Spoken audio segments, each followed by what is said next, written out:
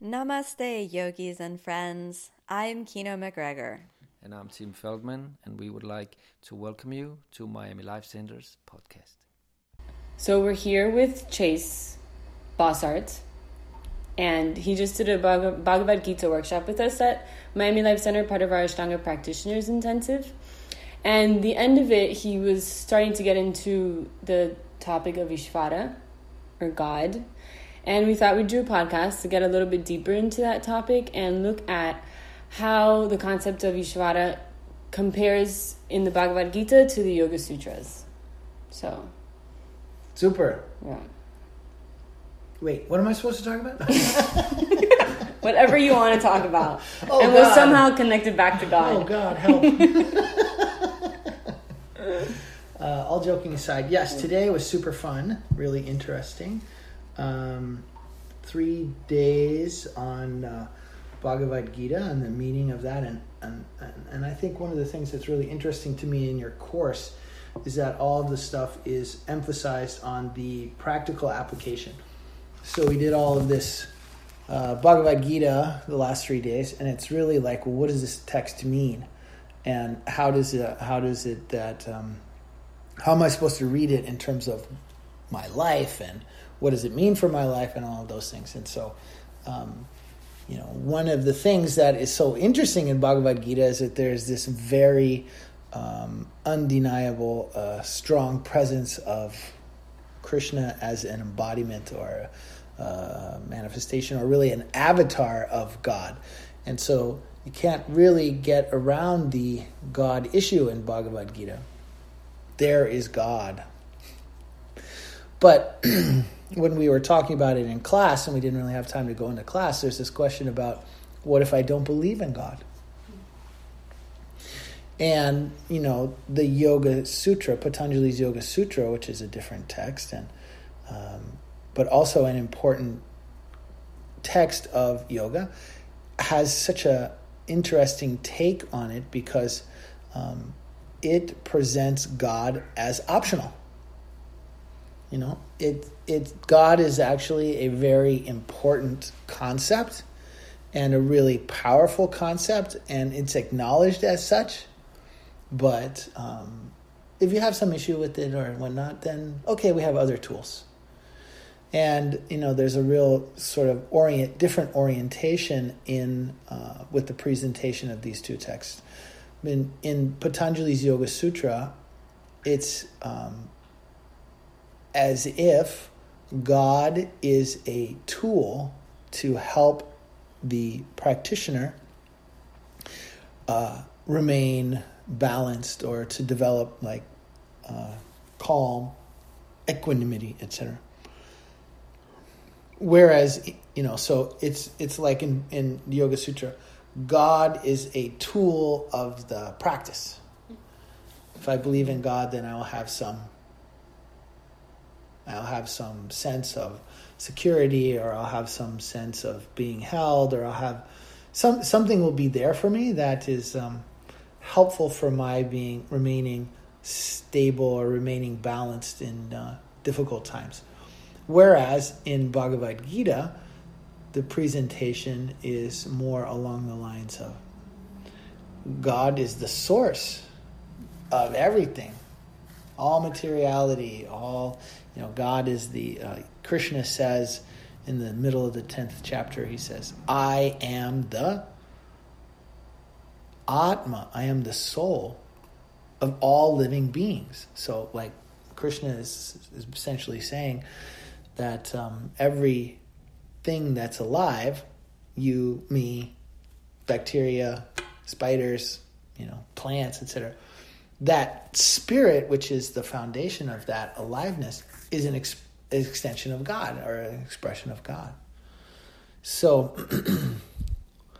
the yoga is a process by which we come to be more aware of and tuned into and ultimately aligned with God in Bhagavad Gita. So it's almost like the yoga helps us to find and to align with and follow God. It's just like a devotional path, Whereas in Yoga Sutra, at least on the surface, God is a useful principle or technique that helps us to attain a state of yoga. So could you say that in yoga, God is more seen more as like a means to an end, whereas the Bhagavad Gita, he's the end, he's the goal. Yes, I like that. Yes, in Bhagavad Gita, God is the goal, is the end. It's what we're trying to align with. Whereas in Yoga Sutra, God is the means to the goal. Okay. I don't want to say that that's the end story of the Yoga Sutra, because Yoga Sutra is most definitely a spiritual manual. So, if you're practicing yoga, the result will be some discovery of and alignment with spirit. So, but on the initial stages, God is given as both a very powerful tool and an optional thing. Yeah. He's the most powerful tool, right? There's a part that it's like... That's right. You can do all of these crazy things, or you could just... That's right. Focus on them. Yeah, so we should talk about exactly where that presentation is coming from in the Yoga Sutra, and then we'll go to Bhagavad Gita. So the first thing in Yoga Sutra, the Yoga Sutra is essentially a curriculum. It's more than it is like a book. It's in 195 sentences, it proposes to give the overall curriculum of what is yoga, rather than, here's all the details, etc., of what to do. So it's pretty sparse, and that can make it difficult to translate sometimes, because you have to actually know what the whole subject is before the curriculum makes much sense as a whole. All right.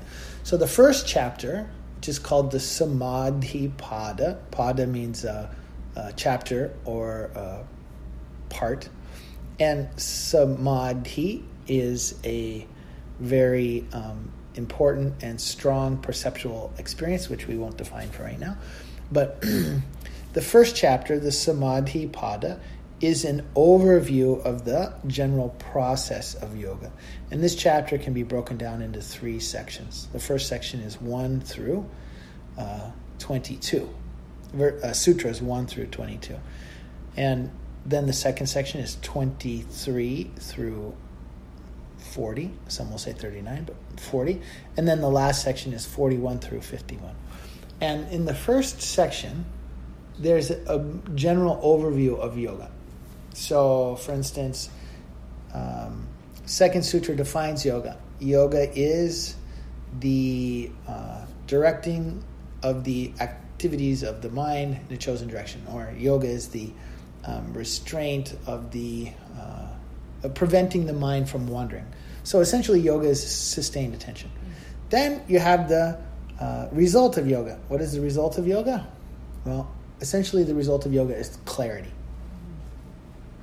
So if he's going to say yoga is about sustained attention, and the result of yoga is clarity, then obviously yoga is about the mind. So then he's going to have to define the mind. So Sutras 5 through 11, he defines, this is what the mind is. This is how in yoga, etc. Then 12 through 16, he says, here's how you attain a state of yoga, right? State of yoga has something to do with sustained attention. How do we get there? Well, you have to make efforts. It's not enough to simply make efforts. You also have to relinquish what's getting in the way of the efforts that you're making. And he defines efforts, and he defines relinquishing, and like this. Then, the next section, which is essentially 17 through 22, he says, yoga is a pattern. You develop it. Sustained attention doesn't just happen.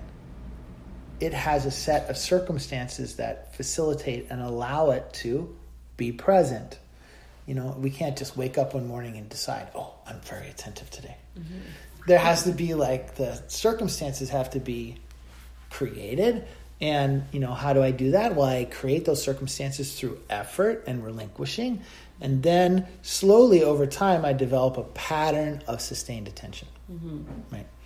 And this is pattern of sustained attention. It is developable because of the belief that I have in it. Mm.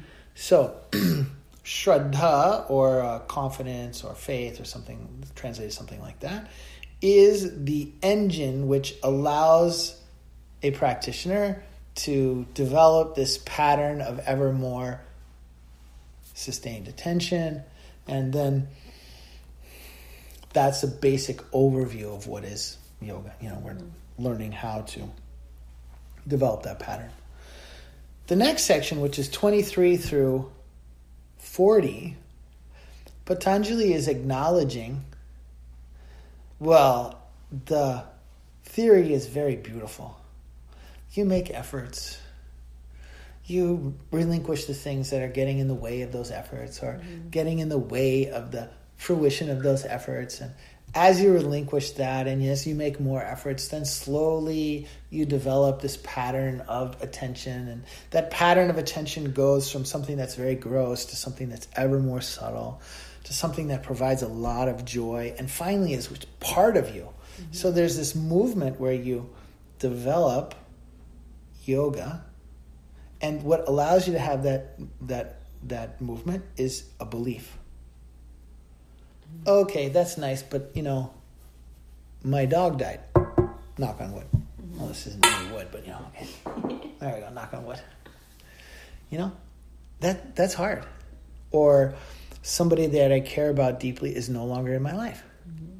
Or my business goes bankrupt. Knock on wood. All those things.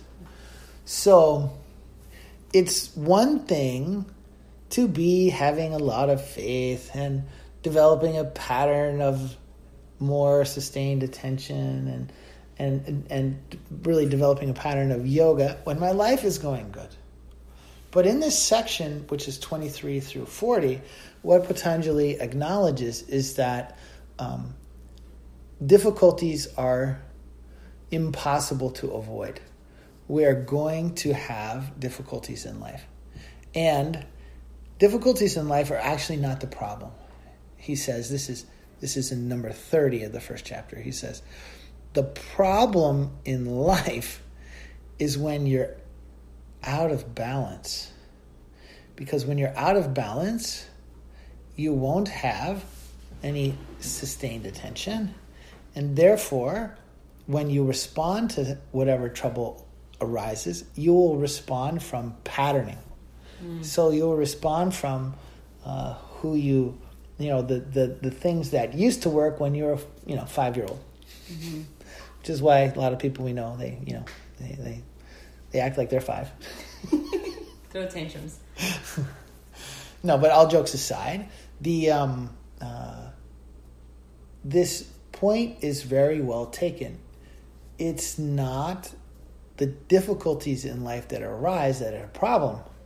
It's the way that we are engaged with those difficulties and the way that we perceive them and respond to them that's the problem.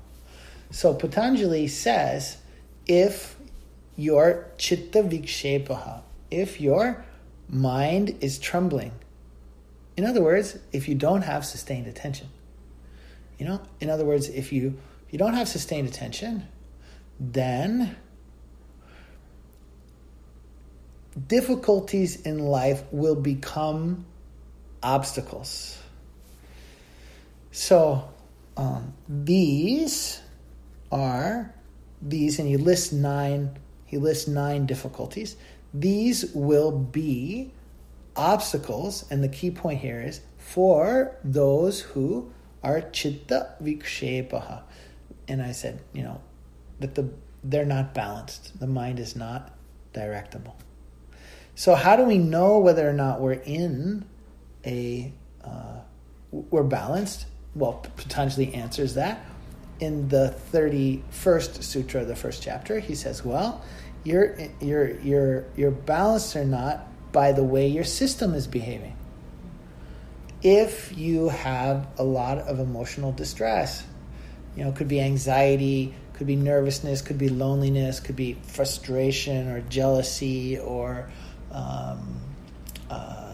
control or anger, etc., or it could be like, grief or attachment, etc., these kinds of things. If you have like a lot of that in your life, you're very likely out of balance. This is not to say that like if somebody that's in your life that you care about deeply is no longer in your life for whatever reason that you won't grieve. Of course you'll grieve. But if quite a bit of time has gone by, and I don't mean like 6 months, but if quite a bit of time goes by and you're still just grieving, all right, I think we're out of balance. Mm-hmm. Other characteristics of being out of balance are Daurmanasya, negative outlook. So something happens, immediately I'm like, oh my God, this is the worst thing, because then, and I'll be out on the street and I don't know how I'm going to have anything to eat and to leave. So my perspective on life will be negative. Or another way to say this is the things that I play in my mind will be negative. Mm-hmm. So something happens and immediately I'll be like, okay, so when's the next shoe going to drop? Or this always happens to me, or whatever whatever tape that I play when I'm out of balance, that's what will be playing. Aside from that, my body will not function well. Anga mejayatva. This means like insomnia, constipation, or maybe IBS, or I get a cold sore or a rash or whatever it may be. Shwasa prashvasa, short, shallow breathing. And chitta vikshepa sahabhuvaha, existing with a trembling mind. So in other words, what Patanjali is saying is that difficulties in life are not the problem. They're actually unavoidable. If you're into Indian astrology, there's 12 planets. 4 are malefic. Like 4 of the 12 planets are supposedly negative influence. Everybody has those 4 in their chart. There is nobody who's going to go through life without a bunch of problems. Yeah. It's going to happen. So that's not the problem. The problem is my state, whether or not I'm balanced. Because if I'm out of balance, then no matter what happens, I'm going to have a problem with it. The problem may even be that I overreact in the positive sense. And if I am balanced, of course I'm human. We're not robots. We have emotions. We have difficulties. etc. But I won't get stuck. Mm-hmm. The difficulty will not be an obstacle. It will not cause me to get stuck. That movie Groundhog Day, so brilliant, such a good example of this principle, where Bill Murray gets stuck on Groundhog Day. Mm-hmm. And he doesn't get out of it until he changes his behavior. Like really, as long as he's continuing along the old manner of things, he's waking up every morning in that same bed, right? So this is an important backdrop for Ishvara, because Patanjali says in the first chapter, okay, yes, yoga is about sustained attention. Yes, yoga is about, the result of sustained attention is clarity, wisdom, or whatever you want to call it. And we develop this slowly over a pattern. But what's important is that in the trials and tribulations of life, that you're able to maintain this sustained attention, or you're able to maintain this balance. Because if you can, then whatever happens, you won't get stuck. Yes, you'll be redirected. Yes, your life will go in another trajectory or something. Fine. But you won't get stuck. So Patanjali, in this second section, which is Yoga Sutra 23 through 40 of the first chapter, after he gives the 9 types of difficulties that arise, he then gives 9 solutions. And the 9 solutions, one of them is so good and so powerful that he puts it before he even talks about the 9 difficulties. Right? So in other words, and then what he says is, if you have this operating well, the difficulties will never be obstacles. And what is that? So what is that technique? Ishvara Pranidhana, which means surrender to a higher power or belief in, higher power, etc. Right? So just want to highlight that first chapter is like an overview of what is yoga and what is the process of yoga. And this second section where is what he's really talking about is how to maintain some balance in the face of all the difficulties of life. Because if I maintain balance, then I'll be less likely to react from patterning and more able to react from my authenticity, from my knowing. And as I do that, then, my life will shift and change, but I won't get stuck. So how do I maintain balance? Well, he gives 9 solutions. The first one that he gives is belief in a higher power. And that is so powerful that he actually puts it before he even talks about the problems. And he says, if you have this, then you won't have these problems will never become obstacles, right? So this is 23. Ishvara Pranidhanad Va. Ishvara, the word Ishvara means like is a general term for like Lord, Pranidhanat means it's a 5th case, ablative singular, from, out of, or by means of, surrender to Ishvara. This is the technique. However, there's this word va. Va. My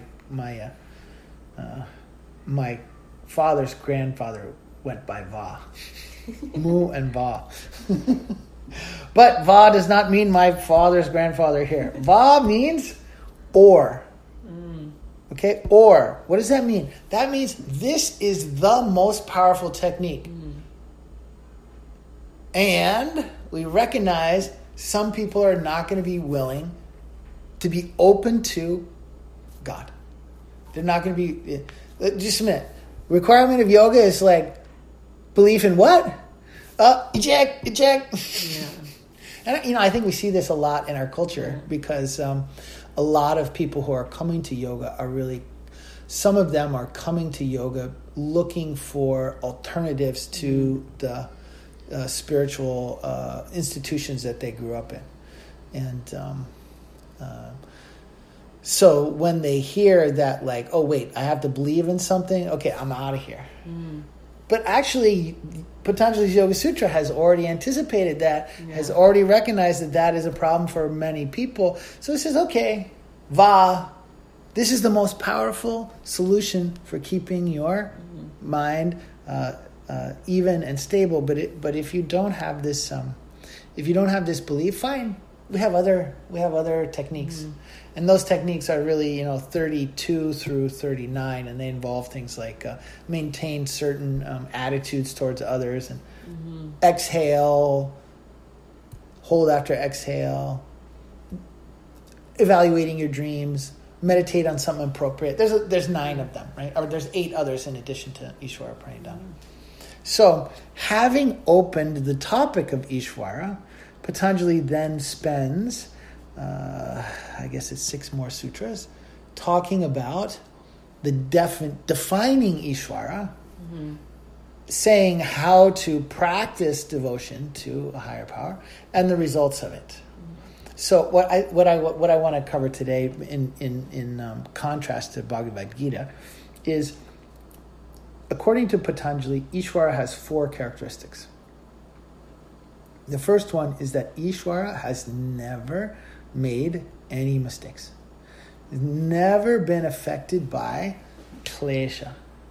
So there's a whole chain. Your actions will always be based on some kind of perception.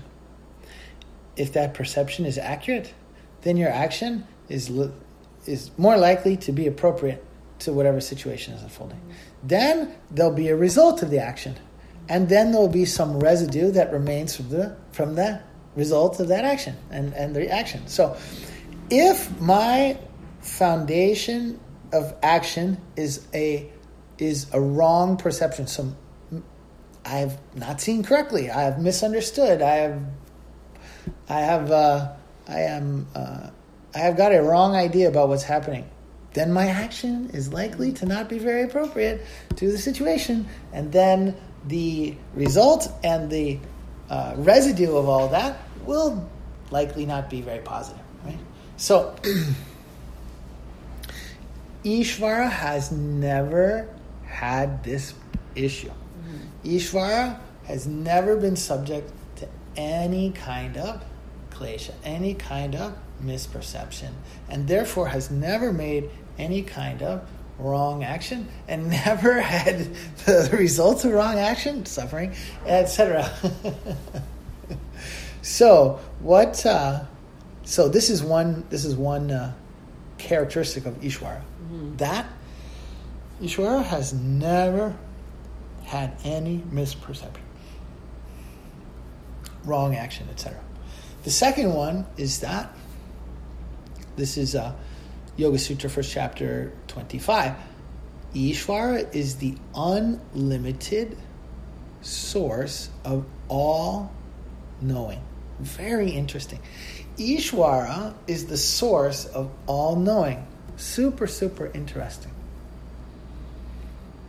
Third, Ishvara is the guide for everyone who's ever come.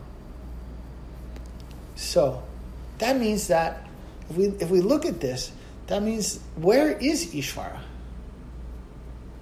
Right? Where is Ishvara? Because if Ishvara is the guide, this actually says the word he uses is guru, for anyone who's come before, then it's not possible for that guide to have been outside and interacting with everyone. So it must be inside them. Same thing with where does knowing, or where does my understanding arise from? It has to be from inside. You know, if I write a Chinese character on the piece of paper here and show it to you, even though even though it has meaning, no meaning will arise from within you because you don't know Chinese. So the meaning does not come from external.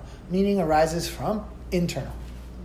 So Ishvara must be inside us. And Ishvara never made any mistake. Oh, that's so interesting. One last characteristic. Ishvara is uninterrupted by time. In other words, Ishvara is unaffected by time. These are the characteristics of God in yoga, or according to the Yoga Sutra, Yoga Darshana. Let's just go over it again because it's so important. Ishvara is not a creator. It's not the creator being.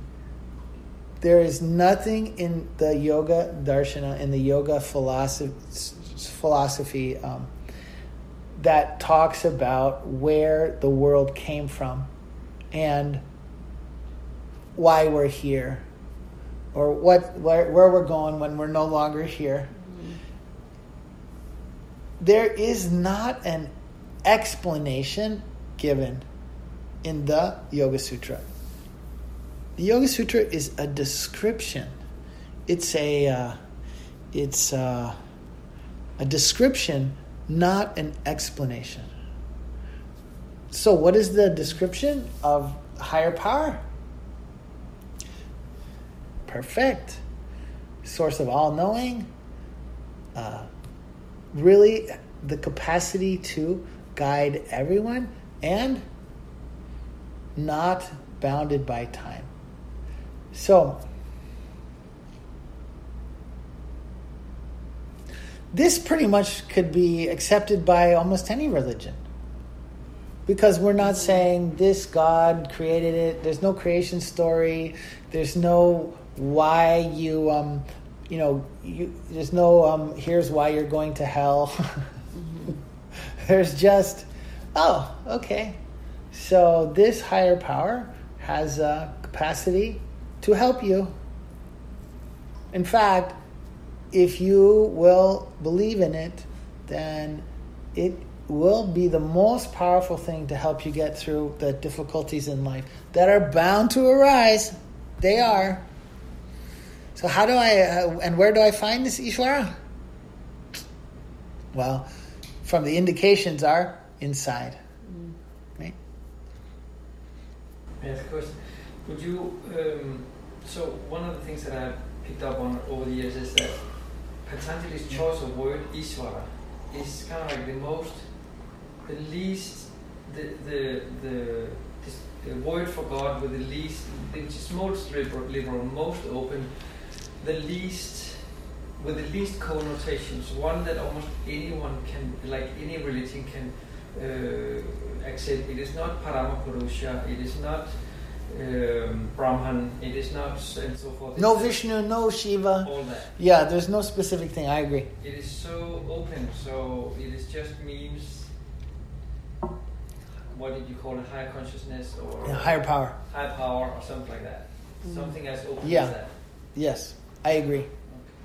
Yep, Ishvara is, Lord or something like that. Yeah, it's very genetic. Even Generic. Lord, Sorry, generic. right? Yeah. Even less than Lord. Yeah, it has a connotation of resources, wealth. Right? Somehow your first word was very nice. The higher power. Higher power. It's Yeah. It's like. Yeah. Do you think that was done on purpose, just to make it more accessible? Absolutely. Okay. Absolutely. My mother, when I first got involved in yoga, my mother was very concerned, and she used to tell me every day, "I'm praying for your soul." So I used to tell her I was praying for her soul too. And then, as she's become more sort of knowledgeable about yoga philosophy is not advocating any particular god. It's not saying you should worship Shiva or Vishnu or any of them. It's just saying, higher power is a very powerful tool for your life. And if you have that, its influence on your capacity to remain balanced and therefore your capacity to keep sustained attention and respond appropriately, etc., is greatly improved. So, have a belief in a higher power. Now, as the text goes on, particularly in the second chapter or whatnot, this idea of Ishvara as a important practice is more highlighted. So, for instance, in the second chapter, you get Kriya Yoga, and one of the ideas in Kriya Yoga, which is yoga in action. What does it look like in action, etc. One of the three parts is again Ishvara Pranidhana. Now, the meaning of this is a little separate, and I want to go into Bhagavad Gita because we won't have time to do all of that. But just the point to make is that in the practice of yoga, as we proceed, as one is able to develop balance with more regularity and more, return to balance with more easily, etc. So we have more continuity there. Then what happens is we become very aware of how little of our body and mind and system and communication and all that we actually are controlling. So much is just happening. And as that as we go along, there's awareness of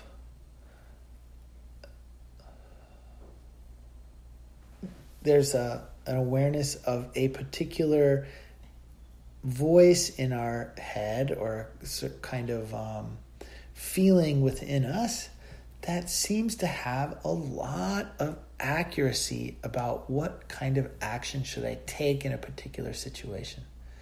And a lot of the later stages of yoga are really about aligning with this feeling or aligning with this voice and, following through from that. And so as we progress, it certainly becomes a spiritual practice in which we are acknowledging something, the presence of something else in our life, and where we can actually act in a way that's supportive of that, etc. So I don't want to say that Patanjali's Yoga Sutra does not have a deep spirituality, because it definitely does, but it's cloaked in this straight out of the hatch. If you want to get involved in yoga, you don't believe in God, okay, no problem. Keep coming. Keep doing your practice. As you do your practice more, then what will happen? We know what will happen. And at that point, you'll have some internal healing, and maybe you'll be open to the idea of a higher power at this point, and we'll take it again at that point. So the initial piece is very, okay, or not, fine, come. Whereas with Bhagavad Gita, the orientation is really in a sort of different way. In Bhagavad Gita, again, just to give some background in this, Arjuna is faced with an extremely difficult situation. Basically, he's a warrior, and he knows that there's a war, there's a just war, that it's his duty to fight, he needs to fight it, etc. And when he gets on the battlefield, he looks, and he's had no qualms with any war until now, when he actually looks and he's like, oh, I actually love and care for all the people who are standing on this battlefield, and he collapses, right? And so Bhagavad Gita is in many ways a kind of manual for how to navigate difficulties in life. Because we all have these things. Like, I'm in a situation and I feel that I should take a particular action in that situation, but I also see that if I take that action, that other people are going to be really negatively affected, and then I feel bad. So I have this conflict between my emotions and my duty, or my emotions and what I know to be the correct course of action. So Krishna is telling Arjuna, okay, so here's how you should navigate this. Here's how you should go respond to this. And the response essentially in the beginning is, well, find out what is your situation, not what do you think the situation is, not what do you think it will become, not if I do this then that, but if I do that then this, etc. No, what is the situation now, and what is my role in the situation? It might be observer only, it might be nothing. Just figure out what is my role.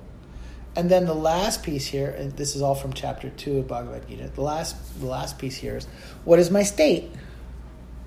What is my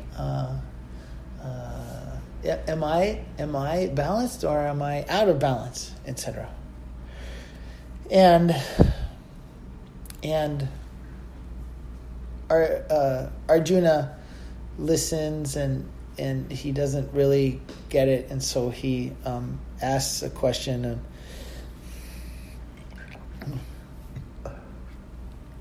Krishna responds, actually, the only way to navigate these kinds of difficulties is by, and I'm paraphrasing a lot here, is by becoming aware of and following your own intuition. Becoming aware of and following your own intuition. And there's a whole build-up for this, and he calls this is the 4th chapter, number 18. He says, yogis should understand what is action in inaction and what is inaction in action. So there's a way, let me translate that into something that we can all understand.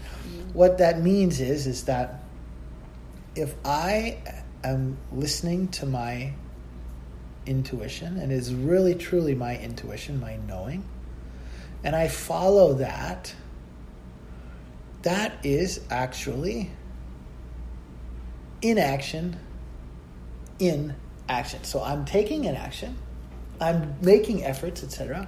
So there's action, but it's not my decision. It's not these actions are not I didn't originate them. They originated from my intuition, from my knowing. So if you act like that, then there'll be no stain.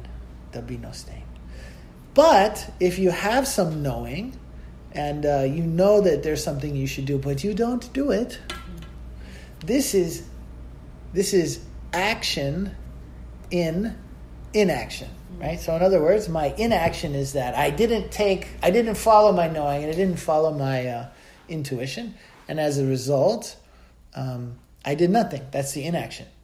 But I had some knowing to do something, and I didn't follow it, so that was my action. So what Krishna is saying is he's saying in difficult situations, and it's true actually of all situations, not just difficult situations, there is some kind of internal experience that can arise and guide your way through the difficulty. And then he continues, the way that you can tune into that is disconnect, have less complicated, more simplicity in your daily life, and meditate on that voice.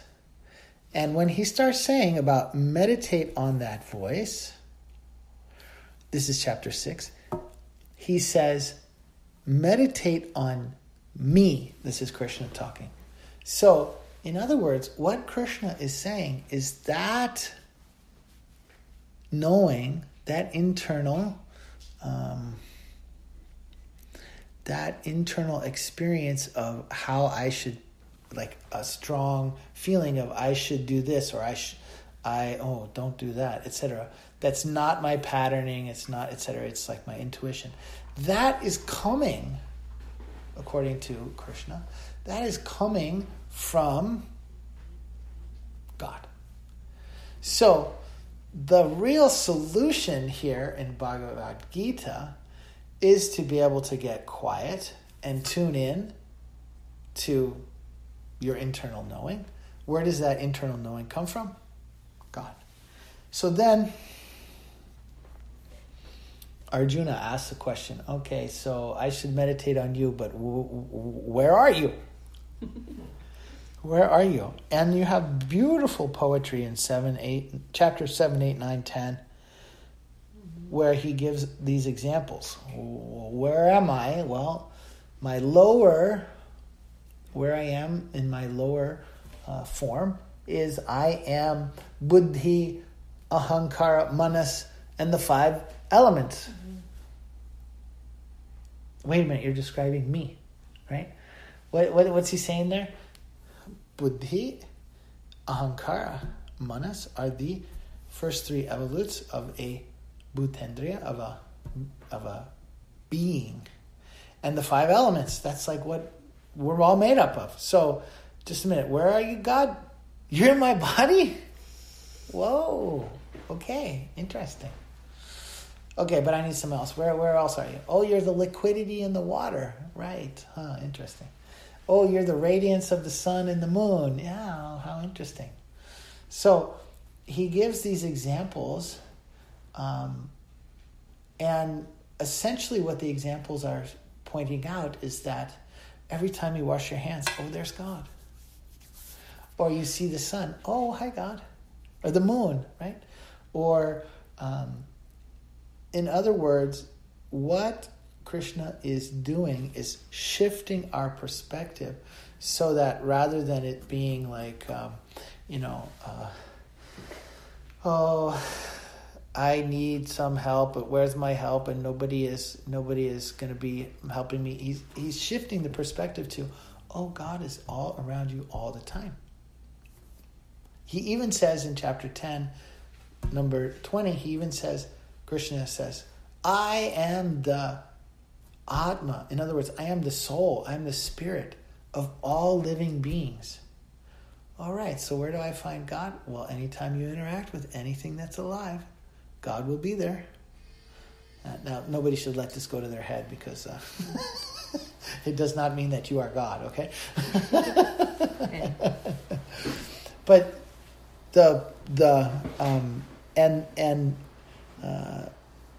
essentially what Krishna is saying here is that if you can look for the divine, if you can look for the source of consciousness or nature or the universe, whatever word you want to use, etc., then you'll find it. And if you go looking for it and you keep your system somewhat balanced and your schedule somewhat open and you spend time every day bringing your attention to where is God, what you will start to find is God everywhere. In other words, you will start to see the guidance. And it's just a very interesting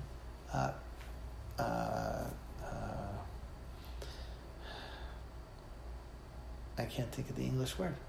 It's a very interesting juxtaposition. There we go. It's a very interesting juxtaposition according to the Yoga Sutra, because Yoga Sutra, it's saying, what's the most powerful tool? Well, you believe in God. If you have belief in God, it's so powerful. But if you don't believe in God, fine, no problem. We have other things, etc. Whereas Bhagavad Gita is saying, oh, how do you navigate life? How do you get through life? And what do you do? Etc. like that. Tune into God.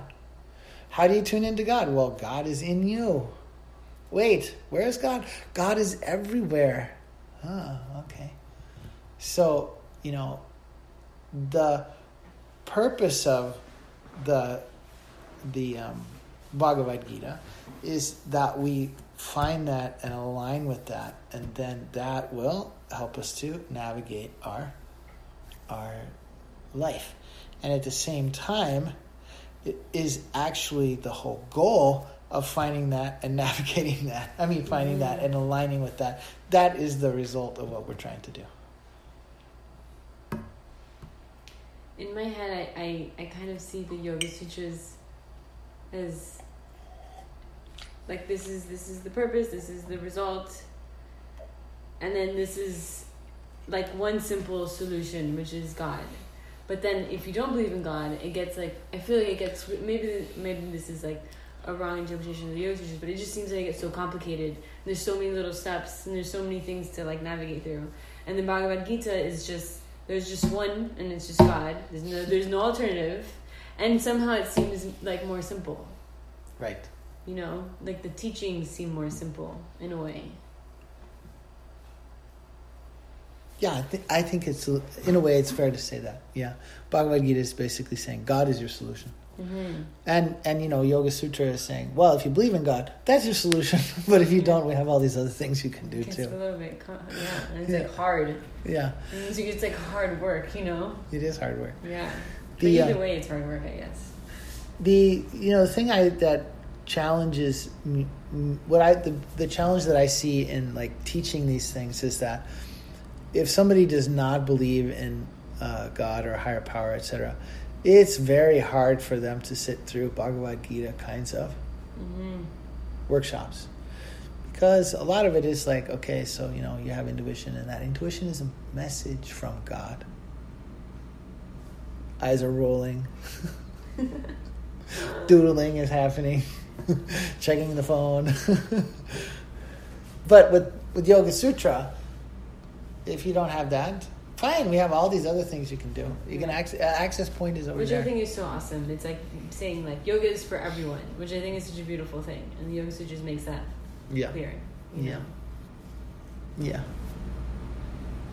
No, I was just thinking, I find myself with deep questioning when people say, do you believe in God? I just don't know where to start. And then one of the most simple things that I can lead towards a divine interaction or something is, do I believe in good and bad? And if I believe in that, is there something that's really, really good? And is there something I can do for good and something I can do for bad? Yes, all right, now we have like the Catholic Church, like the devil and the... And then if we imagine a place where there's only good, in such a high scale, so it's like abstract, that must be divinity, or something like that. And I have found that people are pretty willing to take that notion on in teaching, myself included.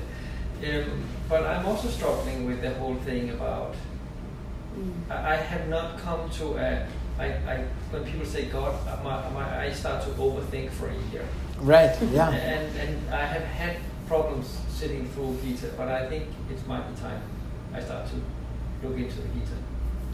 I have not wanted to go there, even with people I find dear, because of in my soul, because I feel it is so steeped in this Advaita Vedanta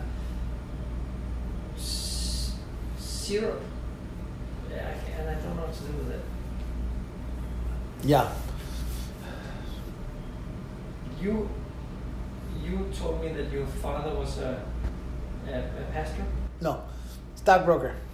Stockbroker. But Same thing. He's worshiping at the just different God, right? different God. That's right. Yes, but did you say that you came from a family that was? Oh, I grew up very Presbyterian.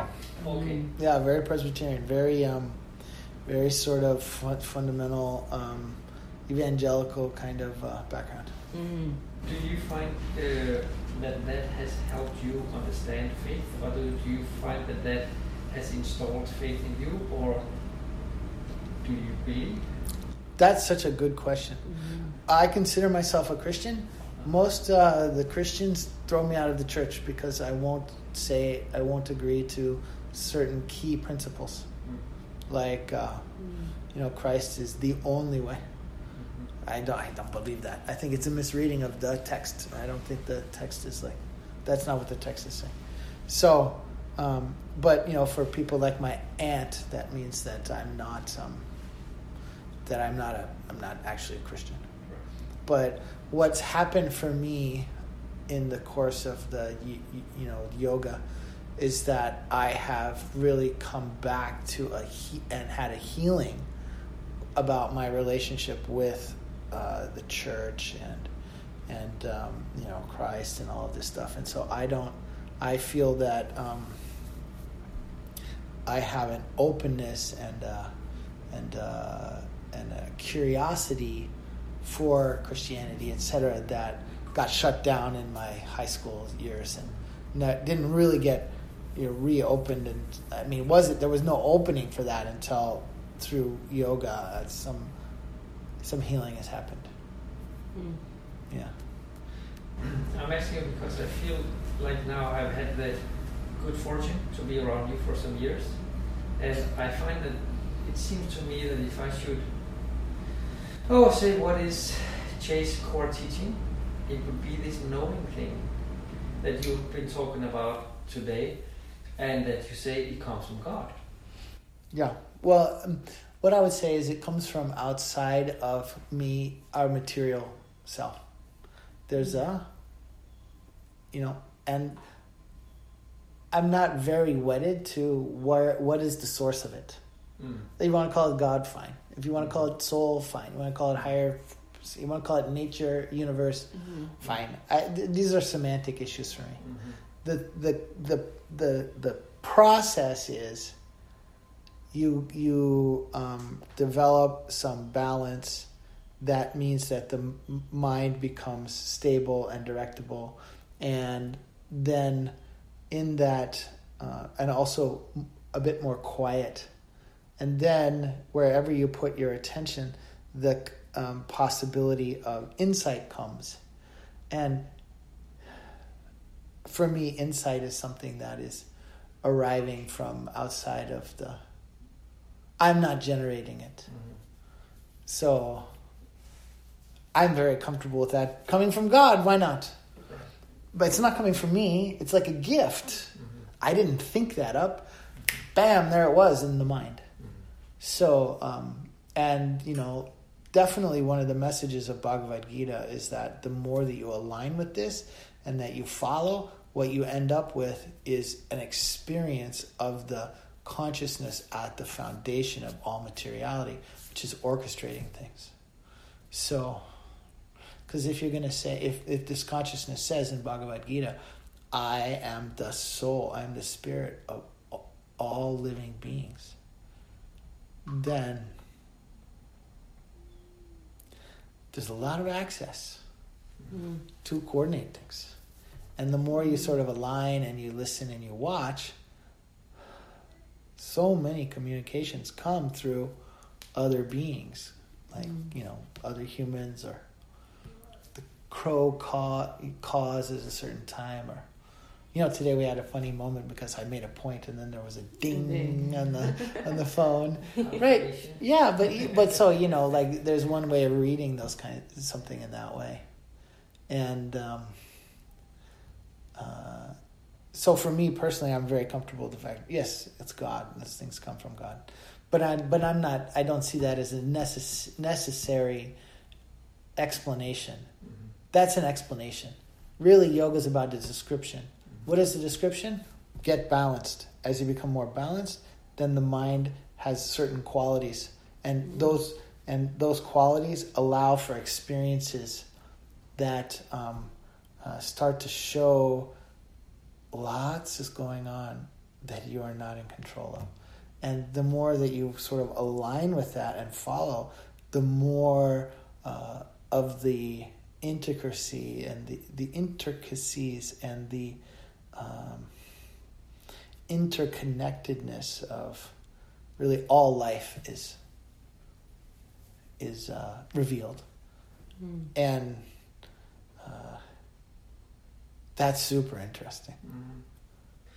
I like the way you often, like, you keep referring, like I hear when you talk about your faith, if I may call it that. Yeah. You use the word to align oneself with, and that it seems to me that you're talking in a paradigm where you have the choice to enter a state of being where you can align yourself with some sort of mystical power, like at least a power that is not quite understood, that in the lack of a better word, that we call God.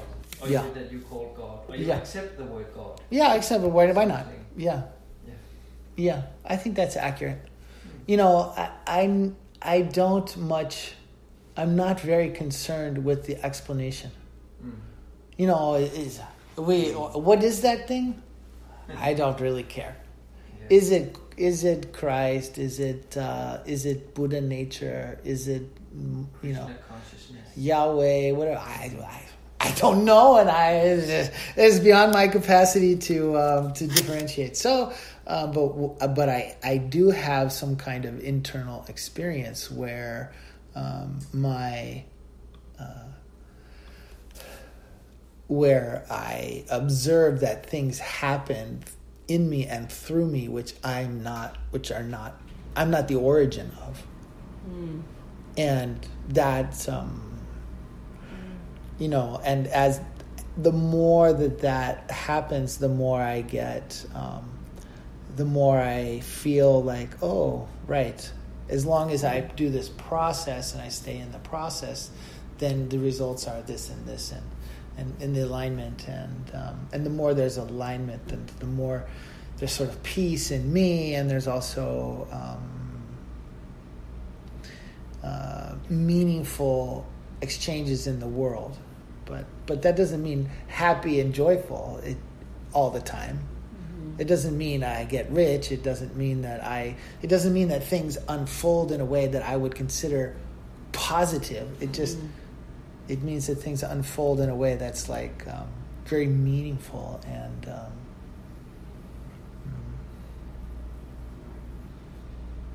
satisfying. Yeah. So this is a super conversation, but unfortunately, we must go. So another time. Thank you. Thank you both. Thanks for tuning in to another episode of Chat and Chai Yoga Talks from Miami Life Center. This was with Chase Bossart. He comes to Miami every year whenever we have our Ashtanga Practitioners Intensive, and he teaches our students about the Bhagavad Gita. And everybody always ends up loving his course and learning so much from it and having a lot of transformational experiences, kind of taking the teachings from the Bhagavad Gita and learning how to apply them into their lives. So we are super grateful for Chase. He's coming all the way from California. He directs the Yoga Well Institute, where he has online classes and yoga training programs. He works with yoga therapy, according to Mr. Deshik Kochar, which was his teacher. If you're interested in learning more from him, you can go to his website, yogawell.com, and you'll find more information about him, his team, and the classes that he offers. And he will be coming back to Miami, hopefully, most likely, next summer for our next Ashtanga Practitioners Intensive, taking place summer 2020. We'll have more details and specific dates up really soon, so stay in touch either through Instagram at Miami Life Center or on our website, miamilifecenter.com. Hope to see you soon. Namaste.